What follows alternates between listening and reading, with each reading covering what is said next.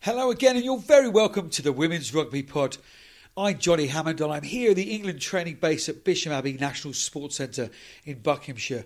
Well, out in Tokyo is my WRP partner, the Harlequin and England World Cup winner, Rachel Burford. Later in the show, Rachel chats to a very happy World Rugby Women's 15s Player of the Year, Emily Scarratt. Brian O'Driscoll came and said congratulations before the awards just for the nomination, and things like that are just mad. I didn't necessarily even know that he knew who I was. But the big names keep rolling in as I chat with World Cup winning skipper Katie Daly-McLean, MBE. It is one of the best places in the world to play because they know how to put on a game. You want to go to spectacles, and France deliver a spectacle. And as Wales head to Dublin on Sunday to take on Ireland, the week after a humbling 29-5 defeat to Spain, we preview that game with the help of Ireland and Waspie, Dr. Claire Molloy. OK, let's get straight to that interview with Emily Scarratt, with our lady on the ground, Berth. Those prestigious World Rugby Player of the Year awards were handed out in Tokyo on Sunday. The women's shortlist included England's Katie Daly-McLean and Sarah Byrne, New Zealand's Kendra Coxich and France's Pauline Bourdon. But it was the England centre, Emily Scarratt, who took the award, emulating another friend of the pod, her captain, Sarah Hunter. I'm here at the World Rugby Awards in Japan, where I'm sat with the incredible Emily Scarratt. You've just picked up World Player of the Year award, but let's go back to the beginning. Leicester Forest East, young 5-year-old, were you? Yeah. Did you ever imagine that you would be sat here today picking up the World Player of the Year award? No, never in a million years. It's like, as a 5-year-old, you're just running around causing chaos, offside, don't understand that the ball's got to go backwards, all of that stuff that happens as a kid. Getting told to run forward. Yeah, your dad's probably the coach. It's you know how it is. It's you never in a million years imagine that sort of stuff. I didn't even think about playing for England probably until I was about 14, 15. I think that's probably what's just been really nice about kind of my career is I've never put pressure on things. It's just... You're just that good, it happened. That's not what I meant. I knew you were just that. No, but you put your head down and you focus on what's in front of you, and then if it's going to happen, it's going to happen. Yeah. And yeah, obviously there's been a hell of a lot kind of in between that and filling in quite a lot of gaps. But yeah, sat here today, having just won that award is properly nuts. So I guess let's take it back to the start. Obviously, nominations only came out a little while ago, a couple of days they were publicly announced, but you've known for about a week or so. Yeah. What was that sort of emotion? What did you do as soon as you found out? Who did you tell? Who could you tell? Who couldn't you tell? Yeah, so Nikki sat me down and was like, so we need to talk about your World Rugby letter. And I was like, what World Rugby letter, Nikki? And she was like, you not had a letter? I was like, I don't know what you're talking about. I was like, was it through the post? I was like, I might not. Maybe it's gone to mum and dad's. Totally naive. Anyway. It's like they still send letters. Yeah. Then she pulled it up on a laptop, and obviously it was just the two of us sat there, so I felt a bit of pressure to skim through this letter, saw the nomination, saw the World Player of the Year, saw Tokyo, saw World Cup final ticket, and all of these things are all in one, and I was like, flipping heck. And then I just looked at her and she was like, kind of like, you can go, because obviously we're in the middle of autumn stuff at the moment, or just starting. And I was like, oh my God, mad kind of processing. Obviously this weekend was pretty much our only weekend off before Christmas, so I had things planned. All of a sudden then you go into overdrive of I've got to sort this out, and you don't really you're thinking constantly about the logistics and kind of letting people down or whatever that looks like, rather than actually what that means. I doubt you let anybody down when you told them the reason that you couldn't be wherever you needed to be this weekend. I'm sure everybody was very proud. Yeah. And what about when you told your mum and your dad? Yeah, so I rang them. We were in camp. I rang them on the way home. Rang mum and just said, Mum, we need to go dress shopping. She was like, oh, okay, what for? And told her, and she was like, oh. And then rang my dad after. He was sat on the tractor, and he was like, oh, well, even if you come fifth, love, that's great. And I was like, I don't think they rank it 1 to 5, Dad. I think they just announce a winner. Oh, bless you. But yeah, they're amazing. And then my brother texted me, so I then rang him. I think Dad had told him. I was like, Dad, you can't tell anyone. Straight away, thanks. Brilliant. Brilliant. Let my brother off, I think. But yeah, mad. We probably should touch on, because Katie would kill us if we don't mention her, but I think it just shows like such a good year so far that England are having. You've got Katie Daly-McLean and Sarah Byrne and yourself nominated. I think I did mention about Katie's obviously making you two look good as always, but I mean not just aside from those two, but the other nominees, like to be up against and running for the World Player of the Year against those. I mean, what does that feel like? Yeah, it is nuts. Like when they obviously released that photo of the five of us all in one shot, it's crazy because obviously you play against Kendra, you play against Bourdon, and obviously play alongside the other two girls, and you know what class they have, you know what hard work they put in, and you also know that there's 10, 20 other women around the world that are doing exactly the same and have such qualities to them as well, and they haven't kind of made that top five. So when you put things into context like that, I'm just super humbled by the whole thing, and like massively honoured to have been nominated for one, and now this is too much. I mean, you have done it all basically, really. Like obviously you've been England Player of the Year, you're Commonwealth medalist, you've been to the Olympics, World Cup winner. I mean, where does this sit in terms of your career? And I mean, you've still got a way to go with your career as well. So I mean, tell us, how do you feel in terms of where it ranks? Yeah, I don't know. I think it's probably going to take a bit of time to sink in and probably maybe realise what it means. But I think one, to come out to Japan, to be at the World Cup final, obviously, that the guys were in. Poor you had to be surrounded by the Kiwi girls. Surrounded by Kiwis that were just mocking the life out of me, but we still got a silver rather than a bronze, so we'll take it. But yeah, just the whole thing. It's not just about coming to an awards evening or winning the award. It's about the whole thing. And Brian O'Driscoll came and said congratulations before the awards just for the nomination, and like things like that are just mad. Like I didn't necessarily even know that he knew who I was, and things like that they're just super humbling. And kind of, as you said earlier, to be nominated alongside some of those girls, as you say, Katie Daly-McLean, long-suffering roommate and fantastic player that I've both played with for so many years. Just players like that have given so much to the game. They deserve it as much as anyone.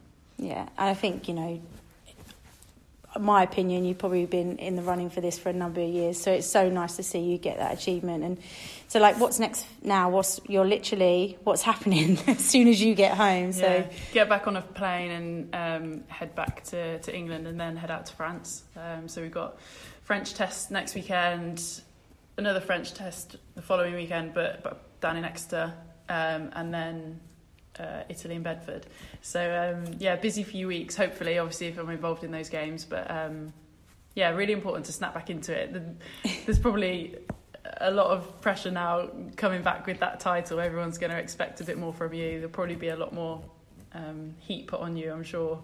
When I'm trying to kick the ball, there'll be a little bit more noise and what have you around it. So just make sure, again, put my head down and hopefully kind of get things going again. Yeah, as you do, you always think about what's directly in front of you, and things like this never ever go to your head. Like I said, all those accolades, and you just focus on one job at a time. And you're definitely one of the calmest and safest players to play with, and it just shows.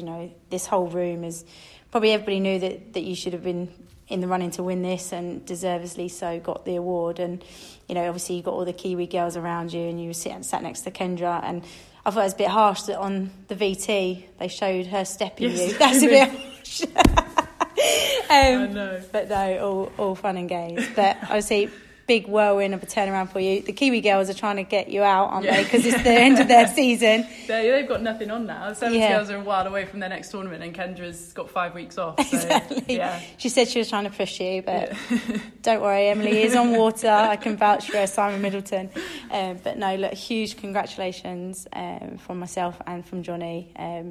But I think you thoroughly deserve this, and it's been a pleasure to play alongside you and make you look great. I knew it was coming.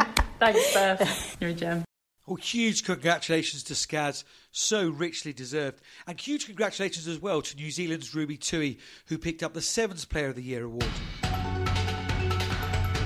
Hey, I'm Mo Hunt, and you're listening to the Women's Rugby Pod. So to England, Simon Middleton's team will kick off the defence of their Six Nations title in France in just 11 weeks' time now. But this weekend, they head to Clermont-Ferrand to begin a series of 3 autumn tests. that will see them take on France home and away before meeting Italy in Bedford on the 23rd. So here we are at Bisham Abbey with Katie Daly-McLean. 107 caps for England, all-time record points scorer with over 500. Captain of the World Cup winning side of 2014, an Olympian, and a general all-round good egg. Yes, that's what... MBE. Oh, yeah. Yep, pop that in there. And have I missed anything out? We've missed one out. What's that? World Player of the Year nominee. Nominee. Well, I was going to get to that. Yeah. Okay, well, you're going to go straight there. Number one, let's start with a positive. How delighted were you with your close friend and teammate, Emily Scarratt, won the title? Oh, if anybody was going to win it after me, you'd want her, wouldn't you?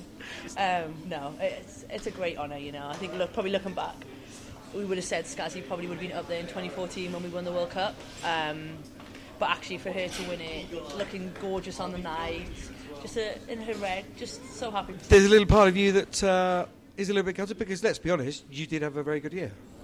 I mean, if I was there and I tripped her up or she stumbled, that would have, you know, but no, not at all. You never think about individual honours and then they come up and they're in and around. But actually for me, been really, really happy with my performances, and it's nice to see one of us win it. I think obviously you see New Zealand and France have dominated previously, and actually to have a Red Rose winning it again is pretty cool. And she's back now. Did you just had a little word with her?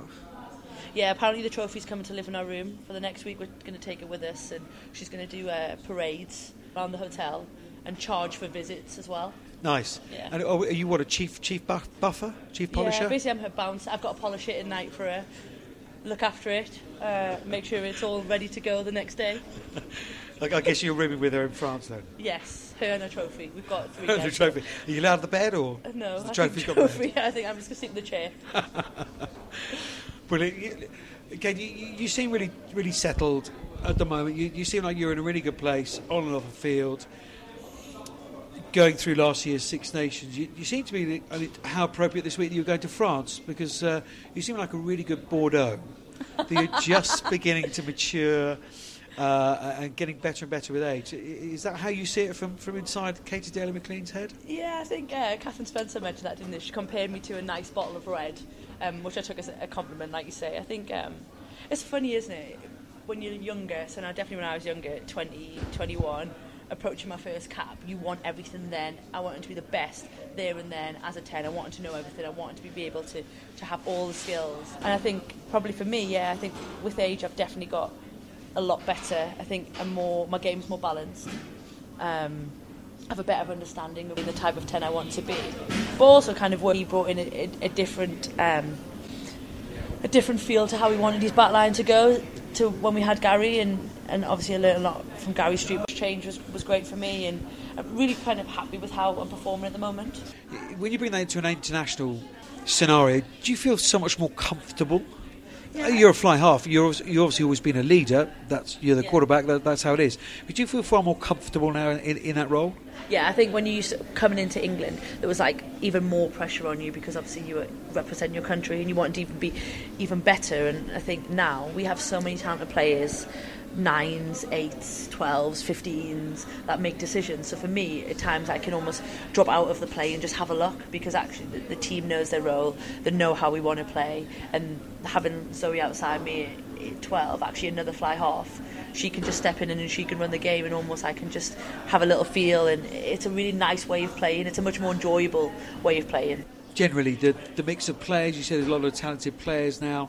How is the mix of the England squad? How are you as a squad?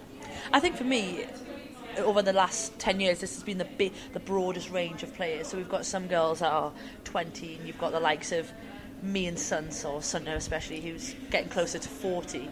Right, yeah. And then everything in between. So I think, like, off the field, some of the music they listen to, like, some of them have never heard of Steps. How can you not have heard of Steps? And then on the field, they just have a real positive love for the game. Like they want to play. They're a bit more adventurous, and a lot of them, especially playing alongside the likes of Zoe, remind me of me when I was younger. We're like, right, well, why can't we run it from under our 22? Why would we want to take a safer option? And I think that's brilliant, because it gives us that mix to go, you know what, Aisha's right, let's back her and go with it, or actually we need to rein her in a little bit, and actually I'm going to say no, we're going to go kick to the line and we'll build. And I think as a rugby side, it makes us even more dangerous, because actually you've got people that have got no fear. They've got no reason to have any fear yet. And if you're watching the Red Roses come Saturday lunchtime for the first time, A, where have you been? B, who would you point out as a more mature player, PC, like that, who to look out for? Ooh, great question. I think you can't shy away from looking at the likes of like Abby Scott on the second row. She's like really now taking on the line-outs and commanding that aerial battle. She also got a good handling game and partnered, the likes of Zoe Aldcroft. Has actually been around for much longer than probably her history or her caps would say. And then you've got Abby Dow returning on the wing, very good in the air, good pacey, but also loves a bit of like contact, like a winger that wants to run into people, which I've never understood. And then obviously can't shy away from mentioning World Player of the Year winner, who is in great form, Emily Scarrett. I think for us she is being vital, but just because of all the skill set she has. You talk about centres that can pass and run, the likes of Rachel Burford, who phenomenal talent, but actually when you look at what Scars brings, she has a really, really broad game of she can kick, she can run and she can pass, and she can make decisions which are generally 90% right. And she does it with such an ease. Such grace. We'll move on from her. Do you think she'll think something sarcastic? Like the Murphys, we're not bitter. No, absolutely. But even we take it back to 2014, can you quite believe where rugby is now? From playing on back pitches at Surrey Sports Park in a World Cup to going to France and playing in stadiums to actually being in Northern Ireland and then looking forward to a World Cup in New Zealand. And I just think the game has grown. It amazes me, and it doesn't, because I just think the standard has come with it, and that was always going to be the thing that was going to drive it or hold it back. Actually, could we live up to the investment that there are a few other unions want to put into the game, French Union? And actually I think the game's more than done that, the talent of these girls now, because it gives a difference to what the men's game has probably become. Very kicking. Obviously the guys are so big, they fill the field, there's less space, there's less running rugby, there's less quality of handling, just because actually the physical battle is now the biggest thing, whereas I think the women's game hasn't hit that yet, and actually you still get the skill level of girls running in open space, and actually it's not just about them being female and they're not as athletic or as quick. Actually in their own merit it offers something different for a rugby spectator. I think it's a fabulous point, that standard driving that was almost spearheading it, isn't it? Everything else has got to catch up. It's a great point. Let's move on to France this weekend. You have any idea what French side's going to turn up? No, and even less so when you go to France. I think that for me it is one of the best places in the world to play, because they know how to put on a game, and when you're training as hard as we are and putting as much effort into it, you want to go to spectacles, and France deliver a spectacle. So for us as an England side, you've almost got to prepare for everything and hope one of the things you prepared for present itself on the day. I mean, I don't know if you were watching the Super Series in the summer. It was a fairly tight affair. Yeah. What were the learnings that Mids and Scott and Blazy brought into this camp? I think the big learnings are about that territory battle now, and about that kind of the middle ground of playing in the middle of the pitch. Sometimes we talk about it, but actually games are won and lost there, because actually you make unforced errors. It basically now will cost you it'll cost you territory, and therefore can then cost you points. And it's about, I think for us as a squad, making sure that we dominate that middle ground and we play all our rugby in the right area. We know obviously Tremolay has got a fantastic kicking game and is also a very, very savvy fullback. And actually France have always had and still do a lot of good ball carriers. So actually the thing that we don't want to do as an England side is give them territory, give them easy territory, and give them easy points for us. And I think come Saturday that'll be a really, really important battle. Have you ever played in Clermont before? It's in Clermont-Ferrand. No, so I've never been there. Oh. No. Oh, it'd be nice. Nice. It's really, really nice. And Stade Marsac-Michelin, you obviously not played there before. Crowd right on top of you, very vociferous. One of my favourite European destinations. What is it? You've not been to Clermont.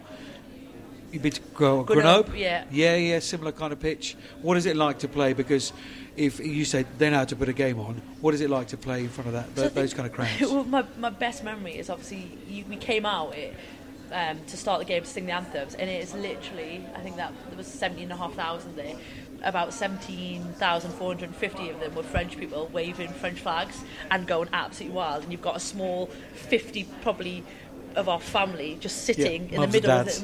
Literally mums and dads. But I think for us, and I think for the girls, when we talk about the standard driving the game, and that's what you want. Like, you're working to really promote our game, and actually to see that what France have done to promote it. It's hostile, it's big, it's loud, it's noisy, but those are interested in watching that, and for me, like that, it brings out the best in you. And these youngsters who are in the squad now, what advice are you going to give to them pre-kick-off for playing in France? Yeah, it's huge, isn't it? I think it's things that we touched on earlier. Almost you've got to go away and experience this. So actually we can be like, look, be aware that it's going to be loud and noisy, but it's actually the process stuff on the pitch. It's things that actually we're not going to be able to communicate across 4 channels of people because there's going to be so much noise. So actually passing relay messages is going to be really important. Making sure that we're making eye contact. Things that actually will help us improve our performance. But I think most of all for me is to enjoy it. I think when I was younger you wanted to fight against it, but actually it's just about embracing that these people want to come and really support their girls, and actually how can we almost go and ruin their party. So if we look ahead to the other 3 games, what's going to be a success for England in this autumn series? So you're away to France this week, Sandy Park next week, France, and then Italy up at Bedford. What's going to constitute success? I think those guys, we're going to want 3 wins. I think that's got to be our minimum standard. But I think it's about improving our performance. We've talked now or previously about developing the Red Roses. For me, as a player, that's almost done. We're now looking to prep, building into a World Cup year, because actually you've got to start creating a winning mentality. You can't just be like, we're developing, we're trying things. I think for that we're done, and actually this autumn now is about laying markers. So actually the minimum standard is to go and get 3 wins. Going to France is obviously a tough test, and then building into the Six Nations, you're going to want to see a real improvement in our performance and stuff that these guys, especially Blaze and his work that he's done defensively with us, he's going to want to start seeing results from us. Does your mind wander to Six Nations and even the World Cup? Do you allow yourself? Not really. I think when you get to my age, you live for tournament to tournament a little bit. You're too busy with the master and popping cod liver oil and polishing the trophy. That's Gaz's trophy, just in case. But no, I think you obviously look ahead, and I think for us, we get to play France quite a lot. We play them Six Nations, we play them in the summer, so we would have played them 4 times this year. But it's really interesting to go back to back, because you don't usually get that in Test rugby. So I think that for us, for both sides, it'll be interesting to see almost, is this first game going to be people feeling each other out a little bit, and actually how do you then adapt 7 days later to play them again at Sandy Park, which we know will deliver a big crowd. We had so much support there in the Six Nations, so to go back and to play France after obviously playing them away, the tables will be turned hopefully, and then we finish in Bedford with Italy, who were probably one of our toughest games in the Six Nations, because actually the way they played and the way they defend means that as an England side, we've got to work, we've got to keep working, and you can't kind of switch off, because they want to come and pressure, they want to fill the field, they want to pressure your skills. So you're going to get 3 very different tests. Well, the bright lady you are, you preempted my next question, was how unique a challenge is it back to back? Because it doesn't happen very often. No, and it doesn't really happen. Even in club sides, obviously you play teams twice in the year, but the chances of you playing them in such close proximity is slim, really. So I think for us it'll be very interesting, because obviously we'll be able to review them, but they'll be able to review us. And actually you have no idea what's said in each other's rooms. So depending obviously on how the first game goes and what happens, you've got basically 5 days to solve a problem or to fix problems. And for me as a 10, that's fascinating. It's a real interest, because it's about who reacts quickly and who basically is brave. If you need to change something, do you go or do you try and do the same? So who knows? Indeed, who knows? Look, thank you so much for your time. Really appreciate it. I'll let you get yourself cleaned down after training. I hope you managed to touch the ball rather than sort of having to look after the trophy all weekend. And I wish you all the very best of luck in France. And thanks so much for talking to us. Cheers, Johnny. Thanks so much. Thank you.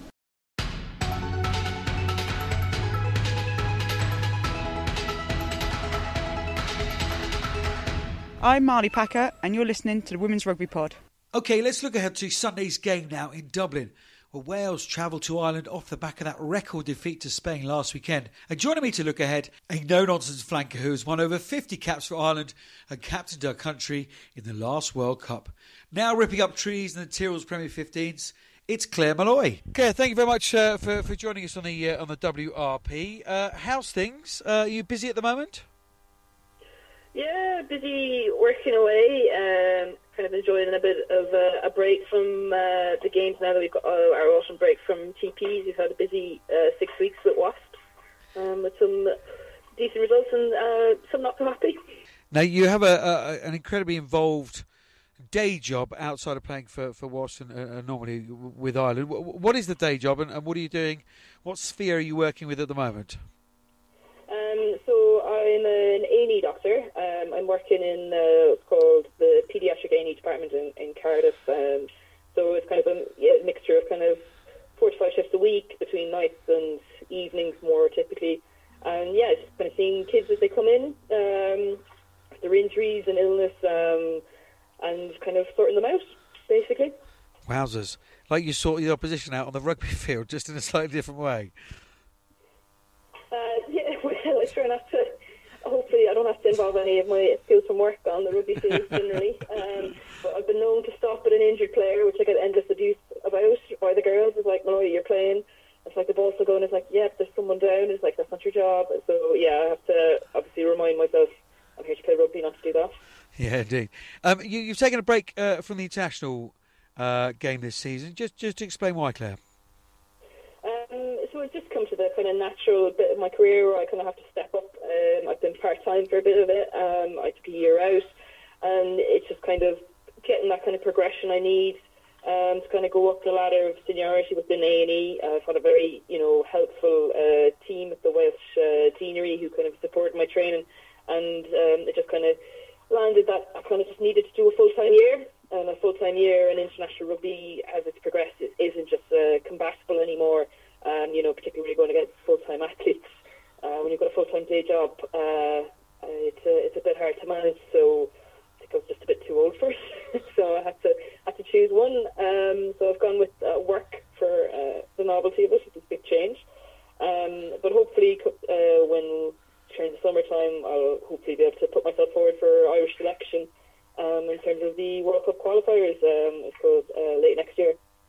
So you're looking from the outside eyed in to the Ireland squad. Well, what do you make of the balance and the blend of that squad? So it's kind of an exciting. There's lots of new captains. Some of the young kids are kind of coming in and they put their hands up. In that friendly against Scotland. So we've got younger players like. There's Catherine Dane, who's kind of been involved in the W9s. She's come in. Adele McMahon's obviously come over to Wasps, so she's playing her in the TPs now. She's coming in at flank, and she's kind of had an injury-ridden season last year. And then there's Shannon Toohey, one of the young girls from Connacht, and Dorothy Wall. So there's a kind of a degree of new kids coming in that will add to the mix, and hopefully it's called really thrive. And then obviously we've got the experience heads of Ciara Griffin and Cliona Maloney's come back from injury now, so she'll be wanting to make a big impact this season. So I suppose it's all about building towards the qualifiers in August and kind of getting depth and talent, but while also being able to play at a high level. So they were over in France in Marcoussis playing against the French team last week. So it's great just getting hearing from the girls that they're getting some good game experience, and then obviously they're building towards playing Wales next weekend. You mentioned there that Wales played at the weekend. Did you catch any of that game, or certainly see the result? Look through the match report. It looked like a dominant performance from the Spanish, and kind of it's called a try at the end for the Welsh. Obviously, the Welsh squad itself was a very mixed bag with new caps and old heads as well. So it's all about developing players. So it'd be interesting to see how the results go. I don't know the Spanish team well enough whether they mixed their experienced group or their experienced pool. So obviously it'd be interesting to see what the results would be like if you picked a top choice Welsh team versus a top choice Spanish team. Would it be the same or would it be different? It's hard to tell in these kind of building friendly matches. Now, you know the psyche of the Welsh particularly well, not only obviously working down there, as you mentioned, but obviously your time at Bristol, you'd have shared the field with plenty of Welsh players as well. How would that result have gone down? Because most people would have possibly raised an eyebrow at it. How would that result gone down in the Welsh camp this week, ahead of Ireland? How much will they be hurting? I think there'd be a degree of hurt, particularly not getting very many points on the board. They'll obviously see as an invaluable experience in the fact that they'll have had a full international test match before playing Ireland, while Ireland have only played, I suppose, training matches as such behind closed doors. They've had test experience now, so they'll probably, take that to their advantage, that they're going in a game fresh, haven't had a run out. And obviously they've mixed their squads between the two games anyway, so they've already set out a team was selected for the Irish game before at the same time the team was selected for the Spanish team. So, the very clear goals of developing players, but while I was looking at the mix of experience between new caps on both sides, they have looked to mix both teams to give opportunity to kind of see how different combinations work. So I think it'll be a valuable experience for them, but I wouldn't read into the results very much. What can those young Ireland players that are fresh to the scene expect from this Welsh side? Where are their biggest challenges? I suppose it's their physicality in the breakdown. They're notorious for being very good at kind of slowing balls down, and their defensive structure, they're an organised, mobile pack generally. They've got good defensive structures in place, and they really like to frustrate you when you've got the ball and challenge you to be creative and attack as a team. So I think that will be the challenge the Irish team facing, is to kind of create the space and, have patience in the phases, because it's going to take several phases to break down Welsh teams, as it always does, and it's just about maintaining patience and then kind of taking your opportunities when provided them with whether in counter-attack or a kicking game. Obviously they'll have an experienced head running the ship as my old pal Snowy. So she'll look to kind of manipulate the space of the Irish defence and, challenge a back three. She's got a great kicking game. So I think it'll be, an invaluable experience for the new caps of the Irish girls, and also for us to kind of get in our own structure and plays and be challenged by a good defensive side as well. Do you think the word revenge will be muted this week after the Six Nations win by Wales earlier this year against Ireland? It's a different mix-up or make-up of the team. There are different players involved, and they don't have, I suppose, they don't carry that hurt, but then also they're a little bit more fearless. So we kind of want to try new things. We don't want to be afraid to express ourselves on the pitch. At the end of the day, it is a friendly match. It's about us. So the Irish girls kind of, I should say, establishing their own game plan. Talking about a friendly game, I'm not sure you've ever played a friendly game of rugby in your life, have you? No, I don't think friendly and rugby goes together. But there's no tournament at the end. I guess it's just what we have to call it. But no, it's brilliant that there are these test matches to be played. I don't know how many friendlies I've played against Wales over the years that haven't been a test match. So it's nice that it's getting that recognition, and there will be new caps. Yeah, absolutely. Claire, just finally then, Ireland are at home. Only this one sort of recognised test, as it were, over this autumn period. What's the real expectation for the girls this weekend? What would be a successful outcome for this weekend?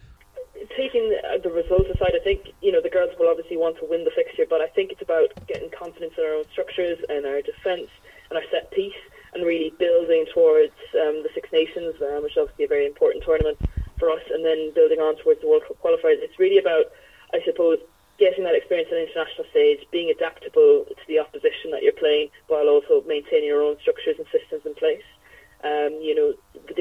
It's a dream to get to wear the green shirt at any time, but it's what you're going to have to get out of it and what you bring to it that I hope the girls really represent themselves doing. Great stuff, Claire. Thank you so much for your thoughts today. Really, really appreciate them, and I'm sure lots of Ireland fans will wish to see you back in a green shirt very, very soon. In the meantime, we will enjoy you in the gold and black of Wasps. Thanks so much for joining us on the Women's Rugby Pod. That's all for now. Next week, Rachel will be back from Japan, I hope so anyway, to help us review those tests in Clermont and Dublin. We'll also be joined by Sarah Byrne, one of those on the shortlist for this year's Player of the Year. Plus, Wales scrum half Kira Bevan will be on hand to help us look ahead to the next round of tests. Remember, subscribe, share and rate us, and get in touch with all your news at Pod Women's Rugby. And remember, whatever you're doing to promote the women's game, wherever you are, Keep it up. Until next time.